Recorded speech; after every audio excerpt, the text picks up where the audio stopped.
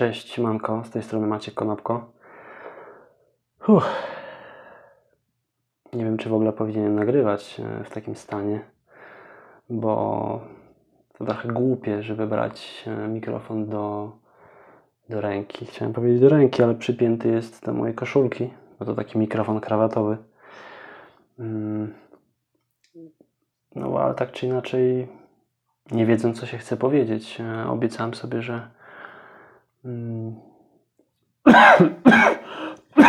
przepraszam. Obiecałem sobie, że będę przemyślał to, co będę chciał powiedzieć i zawsze w ciągu dnia znajdzie się jakaś myśl, którą warto uchwycić. Z tym, że zajmując się dzieckiem, nie zawsze jest tak naprawdę kiedy, a już na pewno nie ma wtedy czasu, żeby wziąć mikrofon i sobie na swobodzie nagrywać. Najlepiej by było chyba być cały czas podpiętym do sieci i później sobie tylko wybierać fragmenty, które nam się podobały, albo włączyć mikrofon na stałe. Czyli taki trochę rodzaj Big Brothera. ale chyba to nie jest dobry pomysł ostatecznie. No, dziś byłem z młodym na rehabilitacji, bo wprawdzie nic mu nie jest. Wszystko tam się rozwija w porządku. Natomiast jest wcześniakiem, bo się urodził miesiąc przed czasem. Zatem trzeba pilotować i monitorować pewne rzeczy. No i tak jeździmy co miesiąc na taką rehabilitację, która zwykle wygląda tak, że pani spojrzy na niego, trochę go tam pomaca i poobraca i mówi, że no wszystko wspaniale i jedziemy dalej. Dzisiaj mnie rehabilitacja zaskoczyła, bo się okazało, że opłaciłem parking na dosłownie pół godziny, bo zazwyczaj to właśnie rehabilitacja trwała 10-15 minut ze wszystkim od wejścia do wyjścia, a tak naprawdę dzisiaj się okazało, że rehabilitacja trwała pół godziny, bo po prostu była inna pani i ta pani już po prostu się do Dawida trochę bardziej nie tyle, że przyczepiła, co po prostu chciała zrobić to wszystko rzetelnie. Nie twierdzę, że tamta pani nie robiła tego rzetelnie, po prostu jeżeli czasami nie ma się do czego przyczepić, no to trudno jest dziecko męczyć, zwłaszcza, że tamta pani już zna Dawida i wie, że jest zdrowym dzieckiem. A ta pani nowa, która w sumie jeszcze nigdy nam nie pomagała w rehabilitacji, to chciała po prostu go poznać i to też jest taka nauczka, że nigdy nie wiemy, czego się spodziewać, więc opłacajmy zawsze parking na trochę dłużej. Swoją drogą tak sobie dzisiaj się zastanawiałem, bo przekroczyłem parking o 4 minuty i gdyby tak sobie myślę, że mogłoby tak być, że Straż Miejska chodząc, sprawdzając te bilety parkingowe, mogłoby sobie zobaczyć, gościu wykupił do 13:20, jest 13:18, to poczekamy 2 minuty i zobaczymy, jak nie przyjdzie, to mandacik. I tak sobie myślę, że kurczę, ile w tym wszystkim jest takiego jednak bycia służbistą, tak? Że tak naprawdę ile razy w życiu przepłaciłem za parking, że płaciłem na przykład za 2 godziny, a jechałem po pół godziny, czyli 1,5 godziny tak naprawdę zapłaciłem za nic. I teraz w takiej jednej chwili, w której przekraczasz parking o 4 minuty i ktoś by cię ukarał. Na szczęście to się nie stało, natomiast też miałem taki dylemat, bo staram się żyć uczciwie i obiecałem sobie, że nie będę kłamał. Obiecałem sobie, że nie będę postępował nieuczciwie. No i tak naprawdę jak to zakwalifikować? Takie 4 minuty spóźnienia i co? Powinienem tak naprawdę zapłacić za ten parking więcej, prawda? O te 50 groszy czy coś. Natomiast jak się jest z dzieckiem, to troszeczkę człowiek inaczej myśli. Pierwsze co sobie myślisz, to żeby przede wszystkim jak najszybciej odpalić silnik i rozgrzać samochód, zwłaszcza, że dzisiaj dosyć spore mrozy w Polsce. U nas w Warszawie tutaj -9, -10. No wprawdzie w dzień było tam -3, -4, ale dosyć spore mrozy. Może nie tak jak kiedyś były zimy, ale mimo wszystko fajna jest zima, bo śnieg leży. Nie topi się, także jest naprawdę w porządku. Bardzo ładna zima. Ja od jakiegoś czasu mam coś takiego, że pogoda mnie nie martwi w ogóle. Kiedyś tak miałem, że czasami jak padał deszcz za oknem czy coś w tym stylu, to mówiłem sobie, o kurczę, jaki kiepski dzień dzisiaj w ogóle. A natomiast od jakiegoś czasu w ogóle nie mam demotywacji związanych z pogodą. No chyba, że wiecie, chcę coś zrobić na podwórku, na przykład w domu w Grajewie, w domu rodzinnym, jak czasami chciałem coś zrobić, no to wtedy rzeczywiście pogoda. Ale to taka mała ciekawostka, mała taka nauczka na przyszłość, że jeżeli chcesz coś zrobić, zwykle rób wtedy, kiedy ci się chce to zrobić. Nie odkładaj, ponieważ moim odczuciem jest coś takiego, że ilekroć na przykład i bardzo lubię kosić trawę. Mamy właśnie w Grajewie kawałeczek przed naszym domem rodzinnym, kawałek działki z taką w sumie dziką trawą. Nie była nigdy jakoś tam specjalnie sadzona, natomiast trzeba teraz na jakiś czas ścinać i ilekroć miałem takie coś, że kurczę, trzeba skosić trawę. I zamiast wyjść, zwlekałem z tym i na przykład, jutro skoszę. I co się okazało? Że przez cały tydzień padał deszcz. No jak wiadomo, w deszczu się nie kosi. Przynajmniej elektryczną kosiarką spalinową podobno można, natomiast nie jest to przyjemne.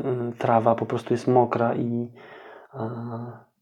taka kosiarka szybciej się po prostu niszczy, bo ta wilgoć, trawa wilgotna po prostu się przykleja do dołu tej obudowy i po prostu może szybciej rdzewieć, prawda, i tak dalej, więc gdzieś tam ostatecznie nie jest to do końca wskazane, żeby kosić mokrą trawę. Natomiast taka nauczka to jest też dla mnie, żeby po prostu nie zwlekać. Wtedy, kiedy i z moim przyjacielem ostatnio rozmawialiśmy, jak wracałem z Grajewa ze świąt, wracaliśmy też razem właśnie z moim przyjacielem i moją żoną i Dawidem. Z moim przyjacielem jesteśmy też z jednego miasta. I tak sobie pierwsza rzecz, którą po prostu sobie rozmawialiśmy o paru sprawach i to, wobec czego się zgodziliśmy, to, że warto iść za pierwszą myślą. Zwykle po prostu pierwsza myśl jest naprawdę dobra. Mówimy tutaj o takim wewnętrznym błysku, jakimś takim poczuciu, że kurczę, chcę to zrobić. I czasami chcemy zrobić coś, bo ktoś to robi. Coś nam się podoba u kogoś. Bo na przykład mój przyjaciel jest rysownikiem, rysuje komiksy i on na przykład to podpatrzył swojego brata ciotecznego. Gdzieś tam jego brat cioteczny rysował i nagle się okazało, że Łukasz sobie pomyślał, kurczę, ja też tak chcę i zaczął rysować. I my żyjemy w takim świecie, gdzie gdzieś tam nie chcemy, znaczy nie jest pożądane kopiowanie od innych osób, gdzieś tam walczy się z piractwem i tak dalej, natomiast tak naprawdę wszystko w tym świecie jest jakby na to spojrzeć, skopiowane na swój sposób albo zainspirowane, tak? Bo jest różnica pomiędzy kopiowaniem wprost 1 do 1, a zainspirowaniem się. Patrzysz na kogoś, widzisz, że on robi fajną robotę i mówisz, kurczę, to jest może też coś dla mnie, ja też spróbuję. No i zwykle, jeżeli pójdziemy za tym od razu, to też w dużej mierze będziemy naśladować tą konkretną osobę, dlatego warto się inspirować różnymi osobami, aby nie być posądzonym chociażby za jakiś rodzaj plagiatu, czy że robimy coś, bo ktoś to robi. No i tak właśnie się martwiłem się, że dzisiaj nie mam o czym gadać, a nagle się okazało, że już 8 minut i chyba nawet całkiem fajne tematy. Szczerze mówiąc, trwa od 3 dni u mnie taki impas, po prostu nieuchronnie zbliża się ten cholerny 15 stycznia. Dlaczego cholerny?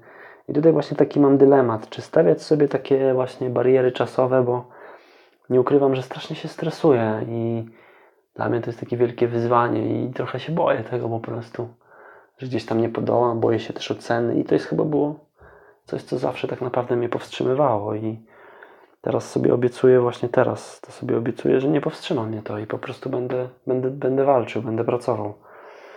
Bo to jest taki czas, w którym najwyższy czas po prostu. Tak jak już mówiłem wcześniej, w tamtym roku rodził się mój syn, a w tym roku czas na mnie, czas na moje zawodowe przygody i czas na moje ryzyko tak naprawdę. Pomyślałem sobie po prostu, że zaryzykuję i taki ostatni rok życia mrzonkami, że uda mi się coś tak jakby zawodowo w kategorii własnego przedsiębiorstwa, biznesu. Bo ja zawsze miałem bardzo dużo pomysłów, ale zawsze gorzej było z realizacją tego wszystkiego. I tym razem sobie obiecałem, że będzie inaczej, że to będzie właśnie taki rok działania i też rok bardzo trudny, bo jeżeli człowiek jest przyzwyczajony do uciekania od swoich różnych pomysłów i wyzwań w świat jakiejś fikcji, iluzji i myślenia tylko o tych rzeczach zamiast wprowadzania ich w życie, no to właśnie efektem tego jest to, że właśnie jednak nie uczymy się odwagi. Bo właśnie z każdym takim nowym osiągnięciem, z każdą jakąś taką nową rzeczą, której się nauczymy, buduje się nasz wewnętrzny autorytet wobec samego siebie tak naprawdę. I to jest naprawdę potężna broń później, bo w życiu są naprawdę różne trudne sytuacje i czasem może się okazać, że to nawet już nie chodzi o biznes, o jakieś robienie czegoś swojego i tak dalej, ale chodzi o to, że w zwykłej jakiejś życiowej sytuacji nie będziemy umieli się na przykład obronić przed czymś, tak? Dlatego, że zwlekaliśmy w danym momencie. I tak sobie myślałem, że dzisiaj będzie taki właśnie słaby dzień, bo znowu to jest dla mnie nauczka, żeby nie odkładać tego podcastu na wieczór. I znowu to zrobiłem, prawda? Jutro wysyłam rodzinę znowu do siostry. Trochę przestaje mi to się podobać, bo tak naprawdę to, że ja chcę coś zrobić i mieć wolną chatę, a mieszkamy tak naprawdę w kawalerce, więc no cóż, czas jakby też spiąć, że tak brzydko powiem, dupę i fajnie by było w tym roku się po prostu przeprowadzić do większego mieszkania.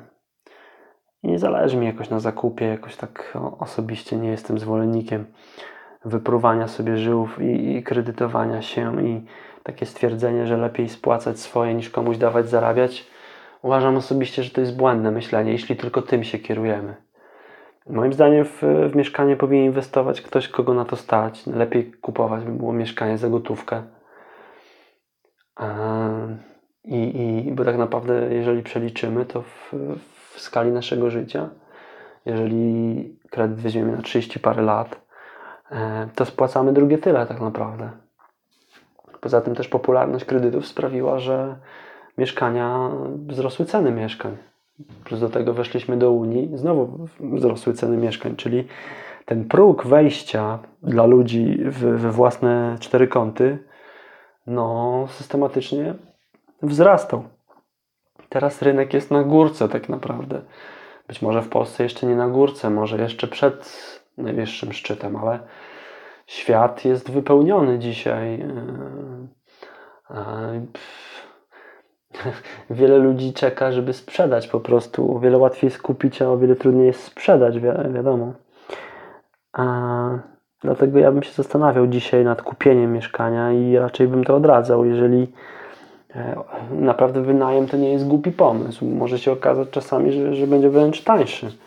Bo nagle się okazuje, że ktoś, kto kupił w dobrej cenie mieszkanie i na przykład już spłacił ten kredyt, to może być konkurencyjniejszy taki ktoś i może wynajmować mieszkanie za 2000, a na przykład to się okaże, że takie mieszkanie, które my chcemy kupić, plus jeszcze je trzeba wyremontować, prawda? Jeżeli kupujemy nowe, takie z rynku pierwotnego, no to nagle się okazuje, że to trzeba by było czy 2,5, czy 2,600, czy nawet 3000 płacić rat kredytowych, także może się okazać, że jeszcze zaoszczędzimy a takie stwierdzenie właśnie, jeżeli tylko tym mamy się kierować, to jest straszne myślenie, bo myślę, że to jest coś, co nasz naród powstrzymuje przed byciem potężnym.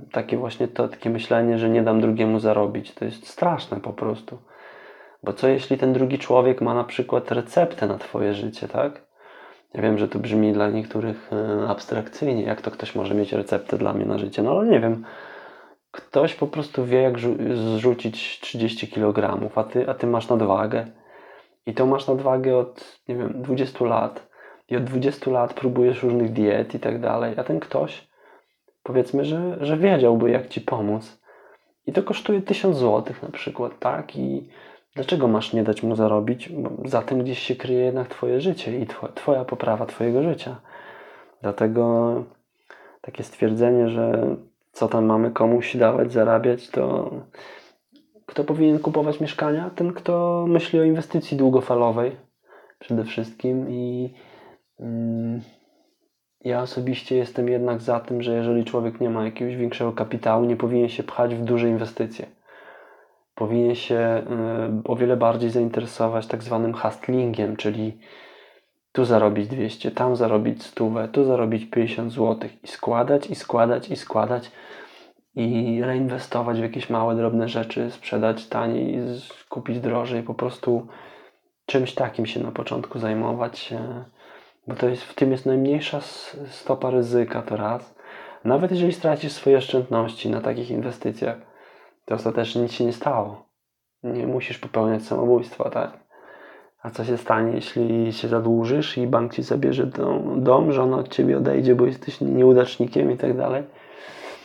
No, oczywiście już pomijam fakt, że lepiej nie wybierać kogoś na partnera, kto z byle powodu się od ciebie odwróci, od ciebie odejdzie, prawda? No ale to czasami się musi dopiero okazać w trakcie, kto kim jest.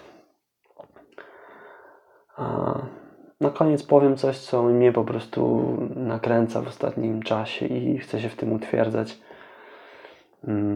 To, co mnie nakręca dzisiaj, to bycie przykładem i bycie kimś, z kogo tak czy inaczej będzie czerpał mój syn.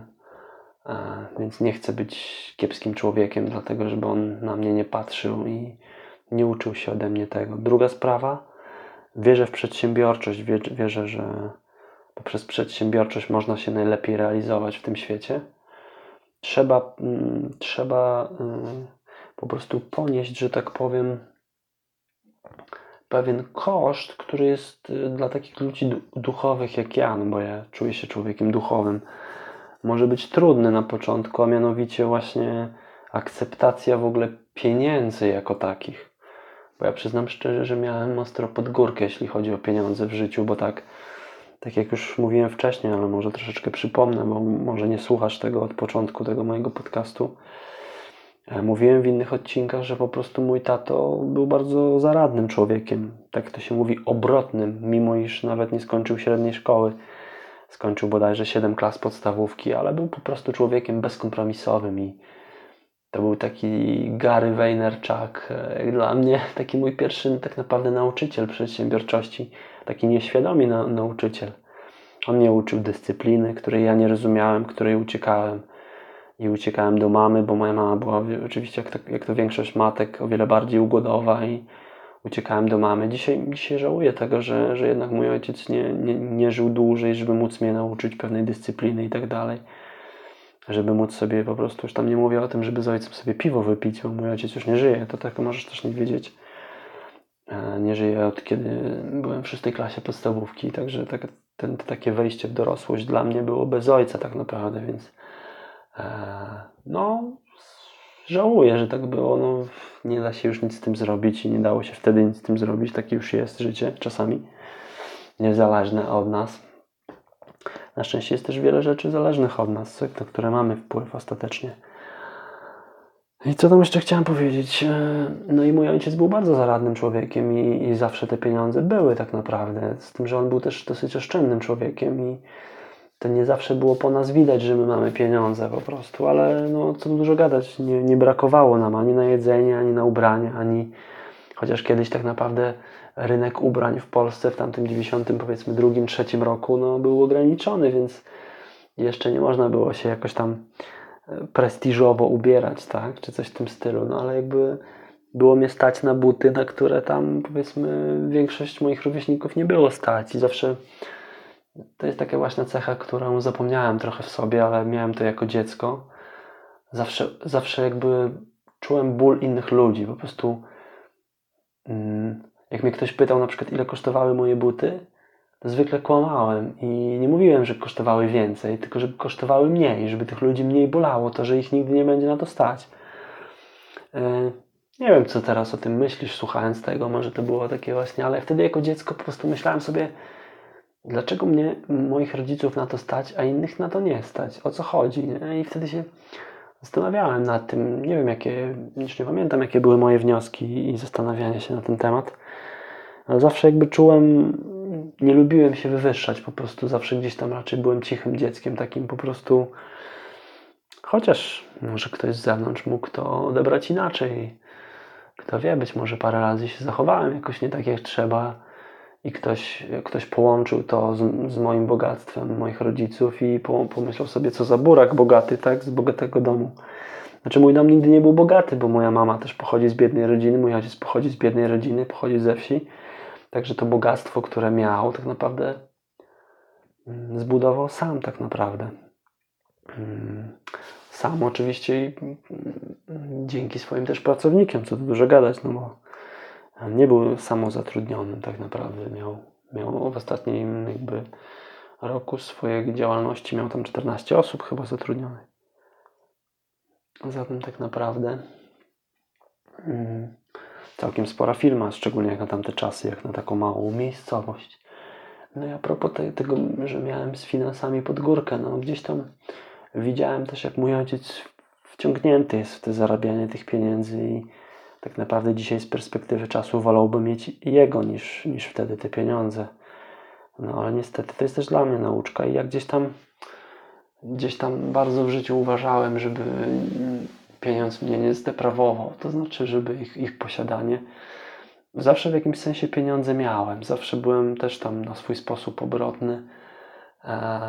Gdzieś tam w początkowej fazie dorosłości handlowałem sobie na Allegro, jak właśnie Allegro wtedy wyszło, na początkowej fazie gdzieś tam sobie coś kupiłem, coś sprzedałem, trochę coś tam ciocia przysłała ze Stanów, to się odłożyło. Tak naprawdę byłem oszczędnym, bardzo oszczędnym dzieckiem i bardzo oszczędnym człowiekiem. Tak naprawdę zawsze lubiłem mieć pieniądze gdzieś tam zadołowane w swojej szafce gdzieś tam. Wszystko się zmieniło właśnie to znaczy w trakcie wyjazdu do Anglii, bo okazało się, że strasznie mi się rozluźniło moje sito, jak ja to nazywam. Zamiast je uszczelnić, to je rozszczelniłem i po prostu... I to jest chyba dobry przykład czasami, że zbyt szybko dopływ dużej ilości pieniędzy stałych, takich co miesiąc, nie zawsze jest dobre dla człowieka, zwłaszcza gdy właśnie nie ma takiej wyrobionej dyscypliny finansowej w sobie. To jest też takie moje wyzwanie w najbliższym czasie, żeby to zrobić w swoim życiu. Zatem tak naprawdę, no cóż, muszę się też, przyznam szczerze, przeprosić z pieniędzmi i jakoś zdać sobie sprawę, że ich zarabianie też nie jest złe, prawda? I gdzieś tam czuję, że wiele moich decyzji życiowych było gdzieś tam tym pokierowanych i to nie do końca było dobre. Kończę na dzisiaj, idę spać. Jutro trudny weekend w ogóle. Nagrywam kolejne filmy wideo i tym razem już na poważnie. To już jest ostatni weekend tak naprawdę, który mam przed 15, żeby coś zacząć. Bo później już będzie tylko trudniej. Muszę to zrobić. Trzymaj kciuki za mnie. Módl się, jeśli jesteś wierzący. I do dzieła. Pozdrawiam, Maciej Konopko.